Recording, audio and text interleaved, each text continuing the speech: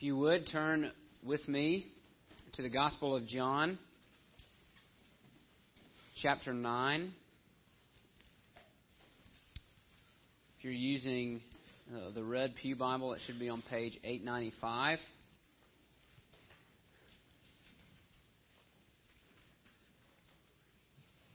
Right before this happens, right before the moment we're about to read this, maybe not right before, but Jesus has been dealing with some rather hostile Pharisees.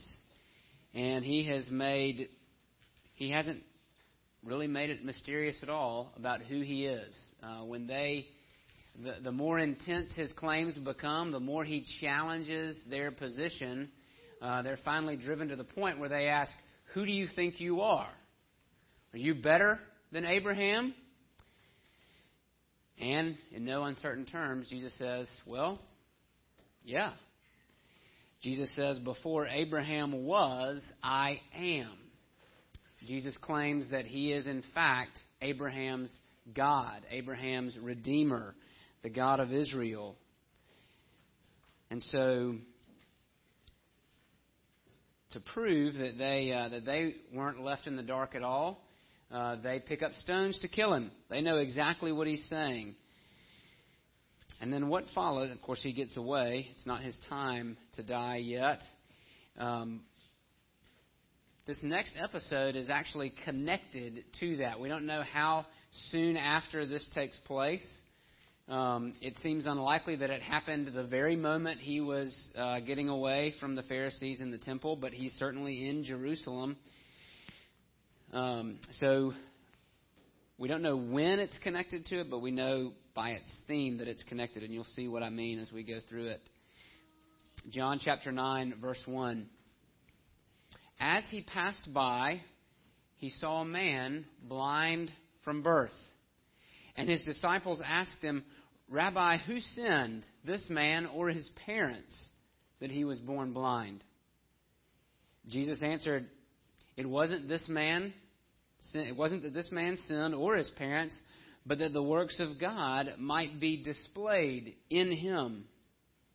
We must work the works of him who sent me while it is day. Night is coming when no one can work. As long as I am in the world, I am the light of the world. Having said these things, he spat on the ground and made mud with the saliva.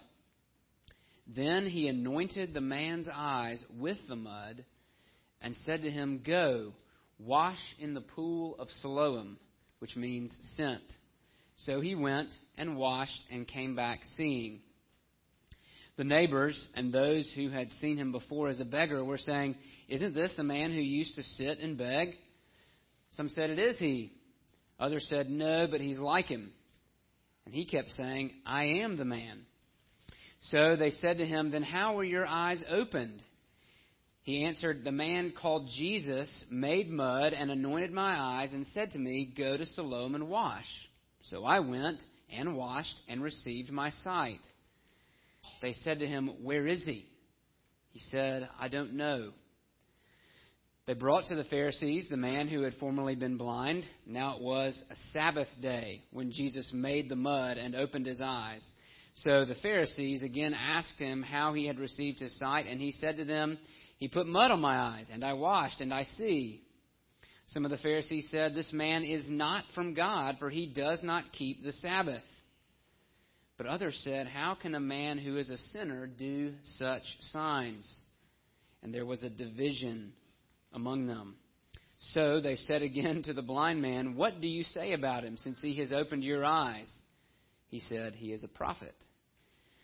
The Jews did not believe that he had been blind and had received his sight until they called the parents of the man who had received his sight and asked them, "Is this your son, who you say was born blind? How then does he now see?" His parents answered, "We know that this is our son and that he was born blind, but how he now sees we do not know, nor do we know who opened his eyes. Ask him. He is of age. He'll speak for himself." His parents said these things because they feared the Jews, for the Jews had already agreed that if anyone should confess Jesus to be the Christ, he was to be put out of the synagogue. Therefore his parents said, "He is of age. Ask him." So, for the second time, they called the man who had been blind and said to him, "Give glory to God. We know that this man is a sinner." He answered, "Whether he is a sinner, I do not know. One thing I do know, that though I was blind, now I see." They said to him, "What did he do to you? How did he open your eyes?" He answered them, "I've told you already, and you wouldn't listen. Why do you want to hear it again? Do you also want to become his disciples?" And they reviled him, saying, "You are his disciple, but we are disciples of Moses. We know that God has spoken to Moses, but as for this man, we do not know where he comes from." The man answered, "Why, this is an amazing thing. You don't know where he comes from, and yet he opened my eyes. We know that God doesn't listen to sinners, but if anyone is a worshiper of God and does his will, God listens to him. And never since the world began has it been heard that anyone opened the eyes of a man born blind. If this man were not from God, he could do nothing." They answered him, "You were born in utter sin, and would you teach us?" And they cast him out. Jesus heard that they had cast him out, and having found him, he said, "Do you believe in the Son of Man?" He answered, "And who is he, sir, that I may believe in him?" Jesus said to him, "You have seen him, and it is he who is speaking to you." He said, "Lord, I believe," and he worshipped him. Jesus said, "For judgment I came into this world, that those who do not see may see, and those who see may become blind." Some of the Pharisees near him heard these things and said to him, "Are we also blind?" Jesus said to them, "If you were blind, you would have no guilt. But now that you say, 'We see,' your guilt remains." Let's pray.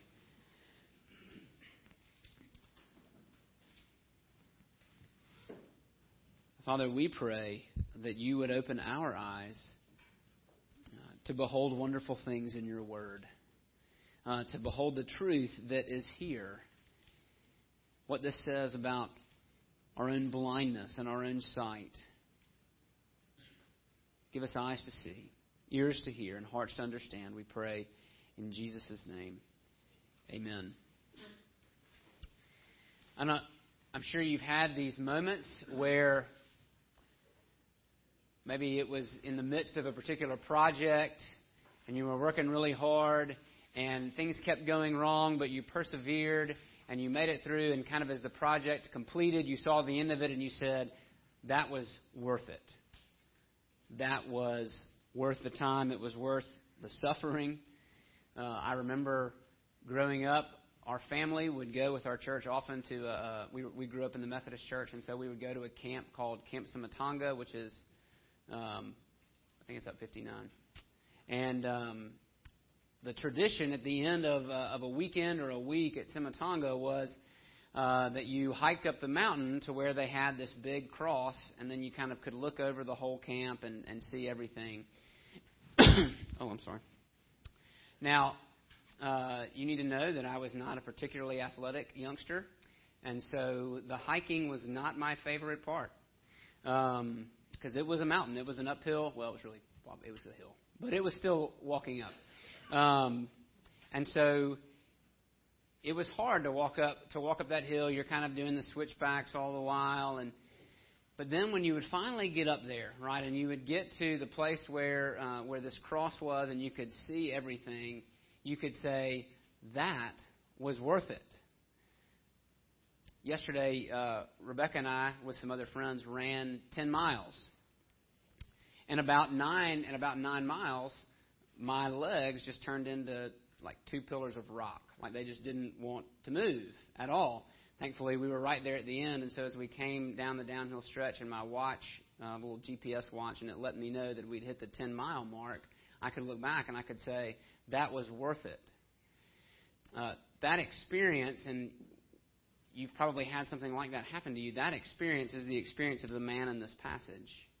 He has endured a lifetime of blindness, and then he endures persecution from the Pharisees. But what we see when he reaches the end is it was all worth it. But before we get there, what's really going on in this passage, if you remember, back in John 8, Jesus said, I am the light of the world. He called himself the light of the world. Now he does a miracle to demonstrate what that means.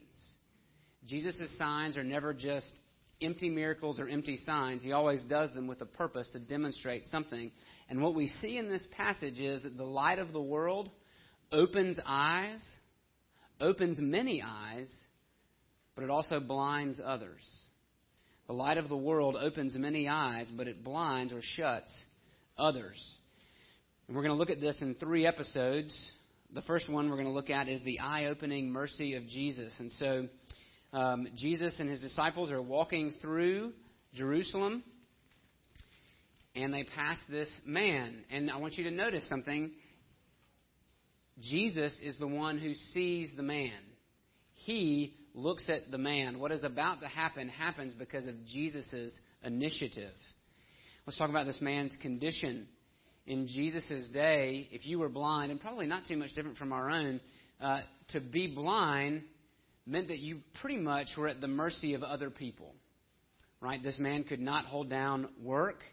He was not able to provide for himself, and so he had to beg. He had to beg, and he relied on the charity of others. But he was also the victim of a sad misconception. And you can hear it in what the disciples say. Right? So Jesus and the disciples are walking along, and Jesus looks at this man. And when Jesus looks at him, the disciples look at him too, and they say, Lord, who sinned? This man or his parents? Right? They make this unbiblical assumption that particular suffering is related to a particular sin.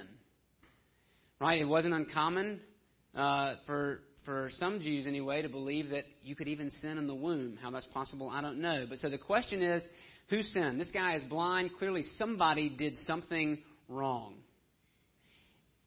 And we still do that, don't we? Even though we live in a Christianized culture, and even though many of us would call ourselves Christians, we still practice this kind of version of karma, right? That when we see somebody, and karma, right? This Eastern thought that what goes around comes around. If you do good, you'll get good. And if you do bad, you'll get bad, right? You know you do this because you see somebody who's particularly down on their luck, as we say, and the first thought to your head is, oh man, what did they do? Or maybe you know somebody who is repeatedly suffering, and you think, man, have they done something wrong? And vice versa, if things are going really well, right? What do we say? We say, you must be living right. We lived in Jackson for 4 years, and there was a suburb of Jackson called Ridgeland to the north. And the sign by the road as you went into Ridgeland, as you drove through Ridgeland, the sign said, living right in Ridgeland. Right? The implied message is, if you're living here, you've done something right. If you're living in that hole called Jackson, no. You've done something wrong. You want to live here in Ridgeland, right? We practice, even though we might call ourselves Christians, yet we practice functional karma. But that is not a biblical understanding of sin and suffering. Right? That is not, you cannot look at, Jesus is saying, you can't look at this blind man and say, somebody sinned to make him blind. Now, suffering exists because of sin, in general, because of the fall. Because we live in a broken world, we have things like blindness and deafness and disability. Those things would not exist in a perfect world. And so, in some sense, you can say suffering exists as a result of sin, but only in general, only in the big picture. And what you cannot do, and what the Bible does not do, is you cannot move from that general idea to a specific sin. You cannot say in every single case that this particular instance of suffering is connected to this particular sin. The examples of that in the Bible are very few. I can only think of Moses' sister Miriam, who, when she rebelled against God, God cursed her with leprosy. Okay? That's one of the only episodes I can think of. If you want proof to the other fact that suffering cannot always be traced to a particular sin, just read the book of Job. Job is a man who did do everything right. He was living right. And to demonstrate his glory, God causes incredible suffering in Job's life. And what do Job's friends do? They come to him and they say, well, surely you did something wrong. There's some sin you've left unconfessed. These things have to be the consequences of your sin. And Job says, I can't think of anything, right? Job has to now, not only is Job covered in ashes, covered in sores, he's lost his whole family, now he has to defend himself against his friends who say, man, you better keep looking. There's some kind of sin in your life. Sin has consequences, most assuredly, but we cannot draw a one-to-one correspondence between physical disability, for instance, and sin. You can't do it. The Bible won't let you do it. Jesus won't let you do it. He doesn't let his disciples do it right here. There's a particularly well-known Christian leader who, when Hurricane Katrina hit New Orleans, made the audacious claim that the hurricane was God's punishment on New Orleans. You cannot say that. Not because it's not politically correct. You cannot say it because it is not true. You have no grounds for such statements. The Bible doesn't do that. That is a misunderstanding, and yet we want to draw that. And so Jesus corrects that, right? He says, it's not that this man sinned. It's not that his parents sinned. Rather, he was born blind so that you could see. Did you catch that? He was born blind so that your eyes would be opened to the works of God, so that the works of God would be revealed. So we can even say that suffering, not only can suffering not be connected one-to-one with a particular sin, but suffering oftentimes is used by God to display his works. And we need look no further than the cross for that. Jesus is the one who suffered so that the works of God could be displayed in him. And so Jesus uses this man and his life of suffering to display his mercy, to display his works. And I mentioned it in Sunday school. We always want to look backwards to the cause. Where did this particular suffering, where did this particular disability, where did that come from? How did it get here? And what Jesus does is he answers their question. They want to know why is this man blind? But they want to answer it with a cause. Jesus answers why is this man blind with purpose. We want to look backwards to cause. Jesus looks forward to purpose. In a sense, he says, it doesn't really matter how he got blind. What matters is what I'm going to do with it and what I'm about to display through it. And so Jesus says, this man was born blind so that the works of God might be displayed in him. We must work the works of him who sent me while it is day. Night is coming. Jesus is saying, right, the day is while he is here in the flesh. The night is when he is about to be gone. And so he says this work, he's about to move from these works of healing to a work of suffering. And so now is the time for this to happen. Now is the time for us to go to work. And having said that, he spits on the ground and he makes mud and he smears it on this man's eyes, which sounds really disgusting. It is really disgusting. And we're not really sure why Jesus does it. It's going to provoke a controversy with the Pharisees, so maybe that's why he does it. He could have simply uttered a word. He could have snapped and healed the man's eyes, but for whatever reason, Jesus opts to use spit and mud, and then he tells the man to go and wash in the pool. And so while the method is questionable, we're not really sure why Jesus does it, the results are astonishing. This man goes with mud over his blind eyes, and he's memorized the way that the streets work in Jerusalem. He probably also had some help to get there, but he goes down to the pool of Siloam, and he gets in, and he washes, and as the last bit of mud is cleared off of his eyes, he opens them, and he sees.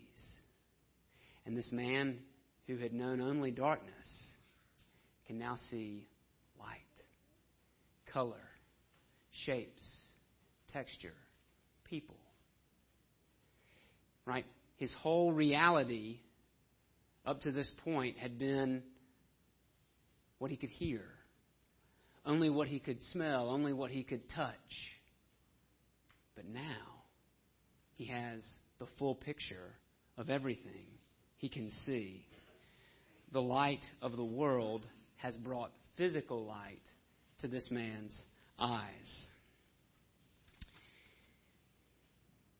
I want to say something real quick just about his obedience, because it's thorough. But I want you to notice that the main actor in this healing is not the man, but Jesus. Jesus doesn't ask him for permission. This man does not approach Jesus. Jesus sees this blind man and chooses him out of the crowd and says, I want to heal his eyes. And so what this man does is he simply responds to what he's been told to do. He didn't earn the healing by his goodness. That would be karma. That would be moralism. And he didn't earn it by his faith. That would be the prosperity gospel. We reject that as well. The man's obedience doesn't heal him. The waters in the pool don't heal him. The mud on his eyes doesn't heal him. It's the power of God breaking into his life that restores his sight. And everything this man does is a response to God's gracious action. But then there's this second episode. We see the eye-opening mercy of Jesus, but we also see the blind unbelief of the Pharisees. Right? The man, his eyes are opened on his way home. Neighbors and friends, they see him and they say, whoa, is that the same guy who used to sit and beg over on Main Street? No, that can't be him. Yeah, I'm pretty sure it's him. And all the while he's saying, hey, it's me. And they say, well, how did this happen? What happened to you? How did your eyes? And he just recounts the truth. This man, Jesus, he made mud, he put them on my eyes, he told me to wash, and my sight was restored. And so he's taken to the Pharisees. And now that's not necessarily negative. I don't think his neighbors are trying to hurt him. But this is a religious thing. This is a religious society. And so when something big like this happens in your life, you go to your religious leaders, the leaders of your local synagogue, and you say, hey, what happened? You do the same thing with our elders and with me. You come to me and you say, hey, this happened in my life. Can we talk about it? And so they take him to the Pharisees. But then we get this note. It was a Sabbath day when Jesus made the mud and opened his eyes. It was the Sabbath. And Jesus has gotten in trouble here before. These Pharisees, they really liked their Sabbath. They really liked their Sabbath regulations. They really liked being able to say, here's what you can do. But really what they like to say is, here's what you can't do on the Sabbath. You can't knead dough or mud or clay. And Jesus did that. You can't even heal unless it's a life or death situation. You're going to have to save that for another day. This is the Sabbath. Thankfully, Jesus doesn't care about man-made regulations. He doesn't care about their concerns. In fact, it almost seems like he provokes them. And you can see how dangerous their position is. They miss this amazing work of God because they are so concentrated on their own interpretation. Is that not the definition of blindness? They miss something miraculous because, well, they're blind to it. They want to, as they say, in straining out a gnat, they swallow a camel. And we can do the same thing. And so they interrogate the man. They say, how? How did he do this? And the man answers, he put mud on my eyes. I washed. I see. He sticks to his story. And then we have this division. Some of the Pharisees say, this man is not from God, for he does not keep the Sabbath. Silly Pharisees. Yeah, he restores sight to the blind, but he's not keeping the Sabbath, so he's probably not from God. What better day? Let me ask you this. What is rest for? Why do you need a day of rest? For healing, right? It's a day to recuperate from the 6 days of labor. After you run 10 miles, you stop and you rest because your muscles have to heal. So then what better day to heal someone than on the Sabbath? What better day to do works of mercy than on the Sabbath? What better day to celebrate God than in restoring sight to the blind? And then there are others. There are others who say, how can a man who is a sinner do such signs? So there's this division. There's the guys who say, there's no way he's breaking the law or their law. And then there's the other guys who say, I don't know, that miracle's pretty compelling.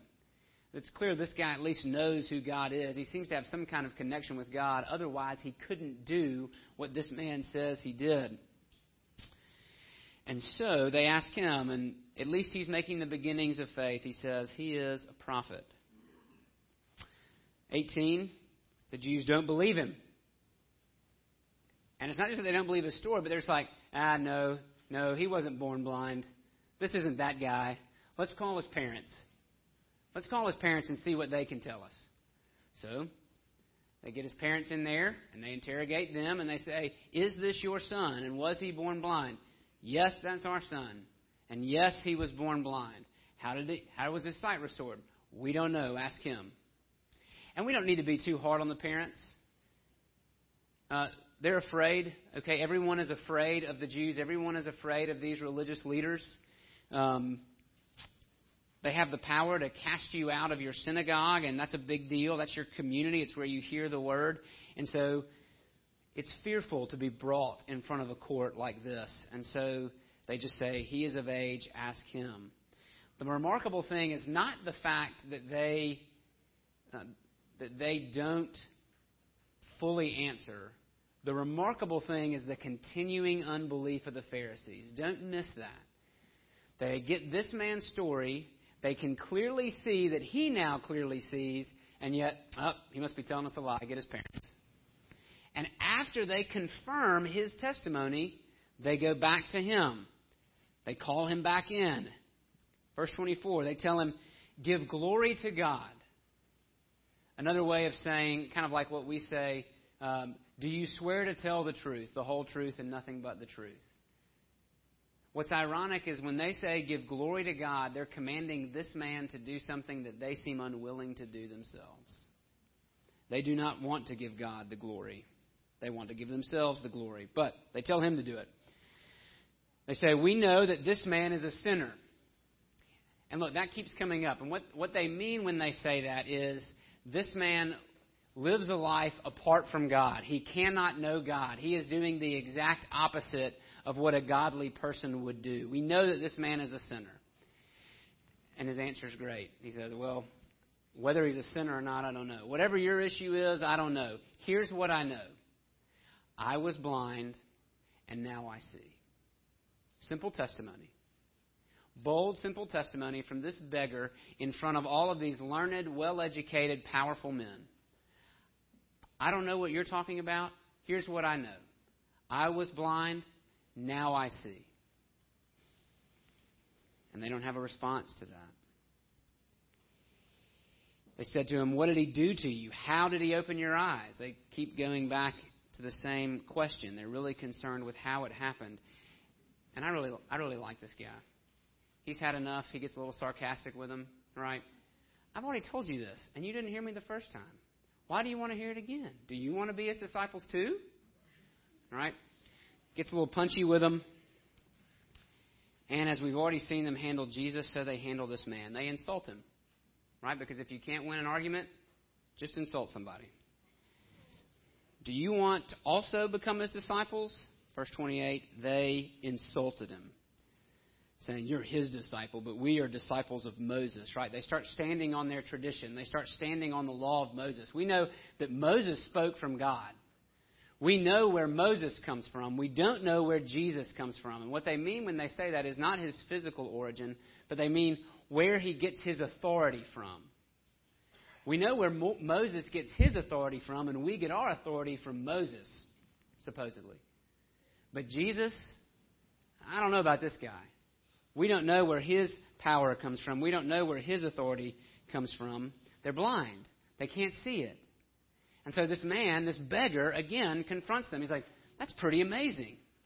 You don't know where he comes from? You don't know where he gets his power from? You don't know the authority that he has? And yet, never in the history of the world has it ever been said that a man received his sight. And yet, here I am. I've received my sight. If this man were not from God, if he were not connected to God, if he were a sinner as you say he is, there's no way he could do what he did to me. So, you're wrong, which they don't like. They insult him again. You were born in utter sin, you beggar, you blind man. How dare you teach us? And they cast him out. They throw him out, probably of the synagogue. He probably could still go to the temple, but their hostility is clear and their unbelief is clear. And this says something about the cost of true belief. That this man, in a sense, he's just gained his eyesight, but now he has lost his earthly community. He has been cut off from meaningful relationship. So let's see how Jesus responds. Jesus heard that they had cast him out, and having found him, he said, do you believe in the Son of Man?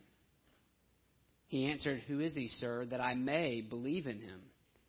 Jesus said to him, you have seen him, and it is he who is speaking to you.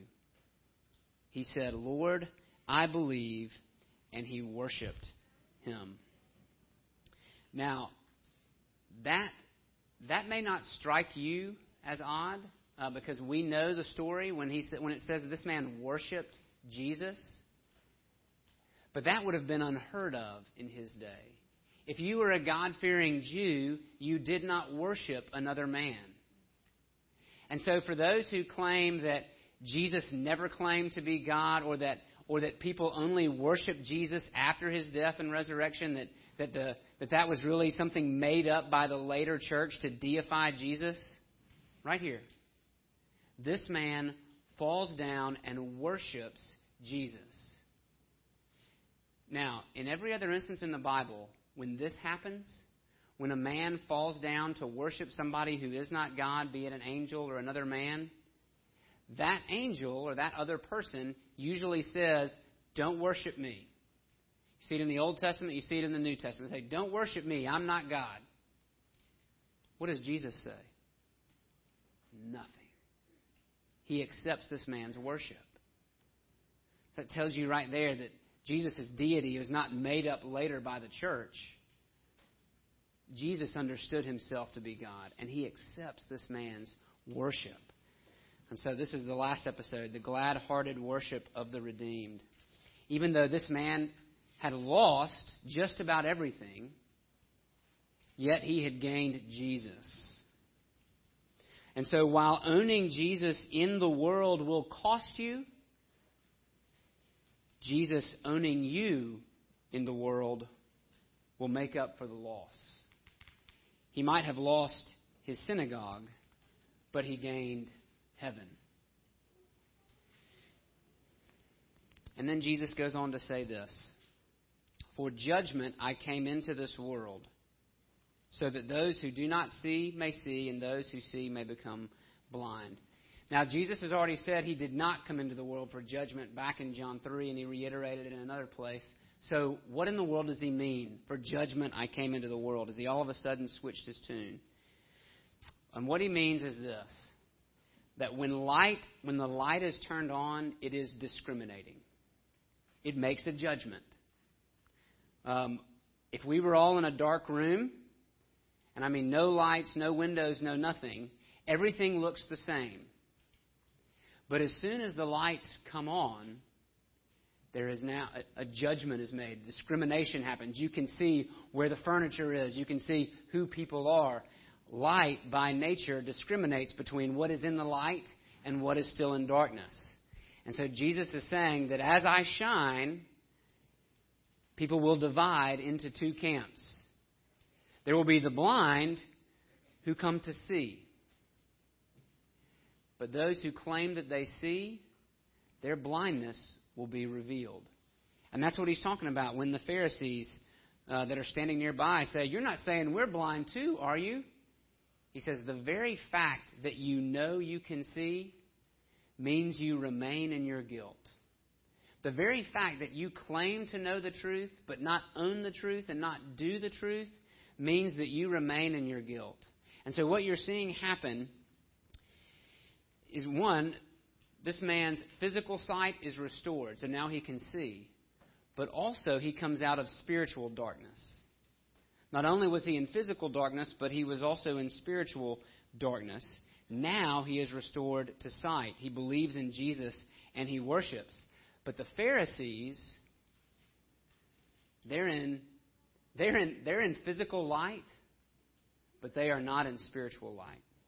They are in spiritual darkness because they refuse to listen to Jesus. They refuse to come to the light. J.C. Ryle's a pastor in the 19th century, and he says, the same fire which melts wax hardens clay. And what he means is, right, that the same light of Jesus that opens the eyes of this humble man hardens the proud. That because these men refuse to come to Jesus, refuse to acknowledge who they are, they will remain in their sin. And so the light divides between those who see and those who don't, who are blinded by the light. So what do we do with that? How do I see? How do I receive my spiritual sight? Remember what he told the man to do? He told the man to go wash in the pool of Siloam. That word Siloam means sent, or he who is sent. John mentions that name for a reason. Jesus is the one who is sent. Jesus is the sent one. And so Jesus tells this man to go wash in the pool named Sent. You must come. If you want sight, you must go wash in Siloam. You must come to him who was sent. Let's pray. Lord in heaven, again, we pray for spiritual eyes. Lord, we don't want to be in the dangerous position like the Pharisees of those who claim to see, those who claim to know, those who claim to understand, and yet completely miss the works of God. We do not want to miss the light of the world. And so, light of the world, would you bring us out of darkness? Would you open our eyes to behold your wonderful glory? We pray it in Jesus' name. Amen.